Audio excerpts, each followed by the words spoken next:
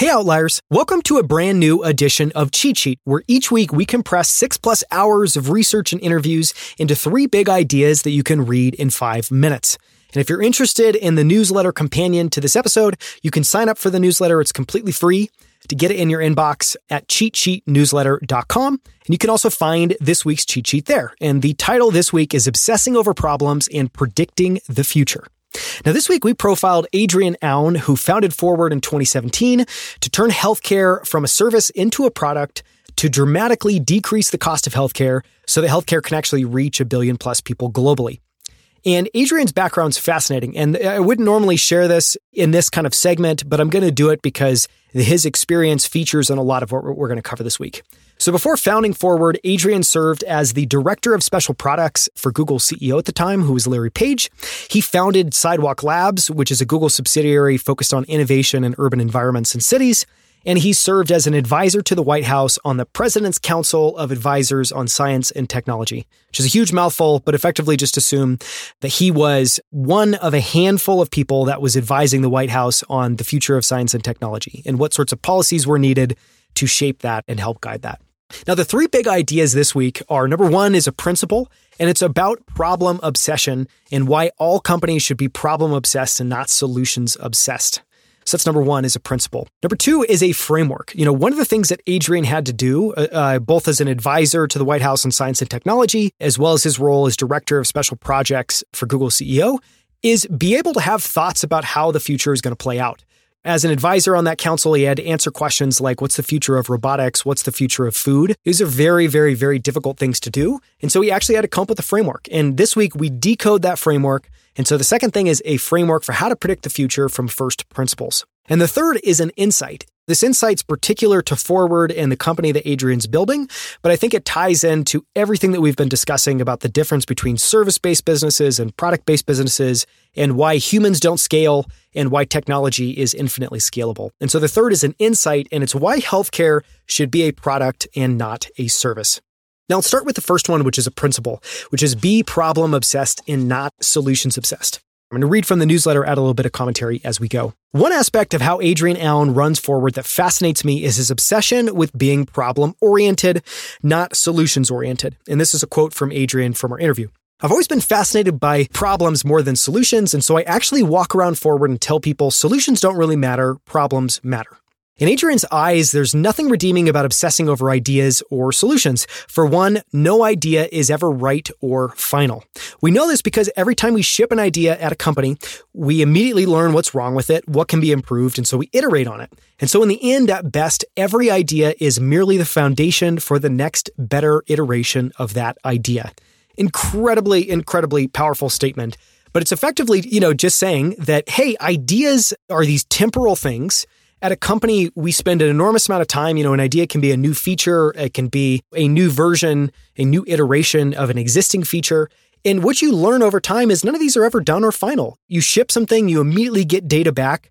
You always learn that there's things wrong with it or things that can be improved with it, just how the world works. And so at best, ideas are the foundations for newer, better ideas.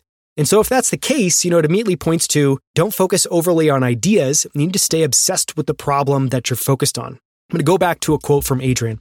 So by definition, whatever idea you have, let's just agree it's crap. You just don't know why it's crap yet. And so we took the stance from day one that we were going to focus on problems, not on solutions. It's easy to treat ideas as precious and valuable. We tend to consider our ideas part of ourselves. They're ours, inextricably linked to us. They determine a lot of our value, or at least how we think about our value and the value that we add, which makes it incredibly difficult to actually debate ideas because attacking an idea often feels like you're attacking the person who had the idea, even though we know that's utter nonsense. When you're in a debate with someone, you're never thinking, I'm going to go and attack Stacy for this idea that she had. You're literally just disagreeing or offering up a different point of view on that same idea. But when we engage in this idea versus idea exchange, typically it does not go super, super, super smoothly. And so that's part of the big idea here is just if you're a solutions-obsessed company, meaning you prize ideas and ideas are what's valuable, you're probably not having these visceral debates over what idea is actually the best idea, especially in a way that, makes it so it's not about anybody. It's not about who offered the idea. We're just trying as a group to pick the best idea that can help close the gap between where we are today and, solving our problem that we're tackling in a bigger, better way. I think it's an incredibly powerful framework. Okay, back to Adrian. Here's a quote. We have this concept at Forward, which is that we love to beat up ideas. And some people get really uncomfortable with that. They're like, what do you mean you're beating up my idea? We have this meeting type called the Jam, where we work through problems and we attack ideas. We attack them. And that makes people really uncomfortable by default because we're so trained to believe that ideas matter more than problems. And so the conclusion here, at least this is what I came up with, is keeping our attention focused on the problem we're solving helps put ideas into context. Any idea is merely a stepping stone toward a better idea. What matters is the problem, not any one solution. So we're free to pit ideas against one another ruthlessly in the name of progress towards solving our problem. For Forward, that's how you get healthcare to billions of people and build the world's most scalable healthcare system. So again, just to reiterate that, the reason that I like this is just I've never heard anyone articulate this perspective and basically go to war on this idea that, hey, we all think ideas are really precious. And this shows up so many places in venture. When you're talking very, very early on with founders, you're often talking about an idea and not so much a problem. And so ideas show up all the time. They come up in how people pitch companies. They come up in how people talk about what they're shipping in the next version of product. They come up in brainstorm sessions and roadmap sessions. And I just love the perspective here of actually, at the end of the day, you actually want to be a company that prizes the problem, that stays focused on the problem and discounts ideas to a degree. Because number one, as we've already talked about, every idea is just the foundation for the next better idea. So we've already agreed that ideas are these kind of temporal things. And so what then really is what you're trying to bias for as a company? You're trying to have great debate around ideas, a great velocity in exchange, attacking of ideas as Adrian talked about, so that you can just figure out what's the best idea to put into place. And I think the best way to do that is exactly what Adrian says, which is you stay problem obsessed, not solutions obsessed. Because if you stay problem obsessed, I think another way to think about it, and this is kind of what I tried to illustrate in the graphic for this section this week, is if you're solutions obsessed, if we're in a forest, you're staring at a particular tree and you're just talking about why this tree is the best tree in the forest. Whereas if you're problem obsessed, you're looking at the entire forest. You're weighing each of them equally. You're not treating anything as overly precious because you know that your goal is the whole and just your ability to kind of keep moving forward. So I just think it's incredibly well said, an incredibly powerful perspective. And so that is the first idea in this week's cheat sheet. Now we're going to move on to the second, which is a framework for how to predict the future from first principles. Another aspect of Adrian's background I found fascinating was his work on the President's Council of Advisors on Science and Technology. In that role, he helped advise the White House on how to think about science and technology. Here's a quote from Adrian. To be clear, this was a side project, but what I was asked to do is basically predict the future. What's the future of transportation? What's the future of education? What's the future of food? He had to come up with the definitive right answer on something that's a very long-term question. And as he himself said, it's basically impossible to do. No one can predict the future. And so he had to come up with a framework to try to approximate the future. And that's how I would think about what this is. And we're going to go through it in a second. I think the kind of method he uses of pitting two extremes against one another to try to figure out the rough shape of where something will head is extremely powerful. It's extremely simple. But again, what we're trying to do here is not literally predict the future. It's have a perspective on where the future is going. So back to the newsletter. To do this, he doesn't try to predict technology. He just tries to predict the limit of where things could go from first principles by considering two extreme ends of a given spectrum and picking which extreme is most likely. And I'll say that again because it's really important. It's going to show up in a second, and it's all going to make more sense if you get this. So his method is effectively, it's kind of a question and answer, or it's a question and then you're going to posit the answer. And the question is effectively, every question is pitting these kind of two extremes. So you take one specific idea or component aspect of this thing, and you're going to just pick two extremes that almost seem ludicrous, almost seem like a straw man argument. But what you find if you do this question after question after question is it's actually very, very, very insightful. So again, you're considering two extreme ends of a given spectrum and picking which extreme is most likely. So here's a quick example that we walked through together during our conversation. Question, 100 years from now, do you believe healthcare is more likely to cost $1 billion per person or $0 per person? I said in the interview, I think it's more likely to be $0 than $1 billion. I don't think healthcare can continue to get more expensive forever. Second question, do you think that healthcare is going to use all of your available health and biomarker data or none of it? Well, obviously it's going to use all of it. Today, Unfortunately, the vast amount of data that we're all collecting doesn't actually make it to our physicians and make it into the healthcare system, and it isn't actually used to be able to keep us healthy, to determine if we're healthy. In the future, clearly, it's inevitable. It has to happen. Someone has to solve that. Okay, third question. Do you think you're going to see your doctor once a year or once per minute? Well, I think it's going to be once per minute. And I don't think it's literally seeing your doctor, but I think this interaction of me checking in on my health and getting real-time feedback or advice is going to get more real-time, more down to the minute. So I said probably once per minute, at least digitally. Question, do you believe healthcare is going to happen in one place in a city called a doctor's office, or that healthcare infrastructure will be everywhere? Well, I think exactly like what Forward's doing makes obvious sense to me. If you're in a city, you shouldn't have to drive out of the city to wherever this industrial park is to go visit this big giant hospital. I should have convenient locations all around and be able to pop in and out. And so it should be ubiquitous. And so I said, likely everywhere. So what just happened? In a few simple questions, we start to see that it's likely that the cost of healthcare will decline, that it's going to make use of more and more of our data, that our health will be assessed minute by minute rather than once or twice per year, and that the infrastructure of healthcare will be much more ubiquitous than it is today.